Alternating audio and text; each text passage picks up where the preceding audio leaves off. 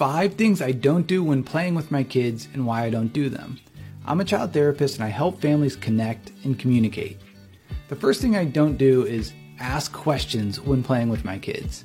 This will often pull them out of their play, and it focuses on helping calm my uncertainties about what I should be doing. And it often feels like they're being quizzed on what they should be knowing. The biggest one I see other parents do, it's like, oh, what color is this car? What sound does a cow make? And it's like, that's like putting like this like pressure to like perform and like understand, instead of like having a cow be a car. It's like they can have this freedom to explore their limitations and boundaries and create things that, you know, a grown-up wouldn't even think about.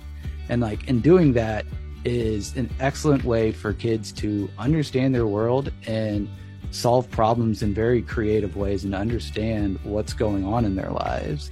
If they have me playing a role and I absolutely need to know what I'm supposed to be doing, I use the whisper method. Like, what am I supposed to be doing? And it works every time. But it doesn't like kind of break like the immersion, so to speak. Another thing I don't do is command or demand. This significantly raises the tension in their play, and it often leads to conflict. If I can, I try and ignore or distract or redirect any unwanted behaviors. If they're being too unsafe or being too aggressive, either remove the toy or simply end the playtime. Like my son was like hitting me on the leg with like some Legos, and like a command would be like, don't do that, stop doing that. Whereas like not commanding, like setting boundaries, setting limits would be like, you know, you want my attention, or like you want me to be mad. So I was like, but I'm not for hitting. Like if you choose to keep hitting me, like we're going to be done playing with Legos. The third thing I don't do is criticize. This will lead down this negative spiral, and it's difficult to get out of it. And it decreases the shared joy in our play.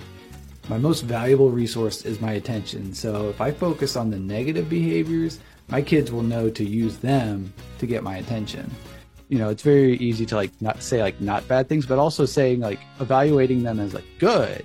Because like if you have the power to judge their artwork as good, like then you have the power to judge it as bad too. So like especially if you're working with like a people pleasing kid, like they'll start to like make things that you like instead of doing something that pleases themselves. So really just praising them for the process that they're doing, the work that they're doing, and reflecting how happy it makes them, helping them to be their own internal source of support. And the fourth is using sarcasm or mockery. So putting them down for their mistakes or being silly or, you know, wild or out of control. It really can stifle their spirit and hurt their feelings. I mean, being in their world and following their lead, they have very, very, very little time where they feel in control.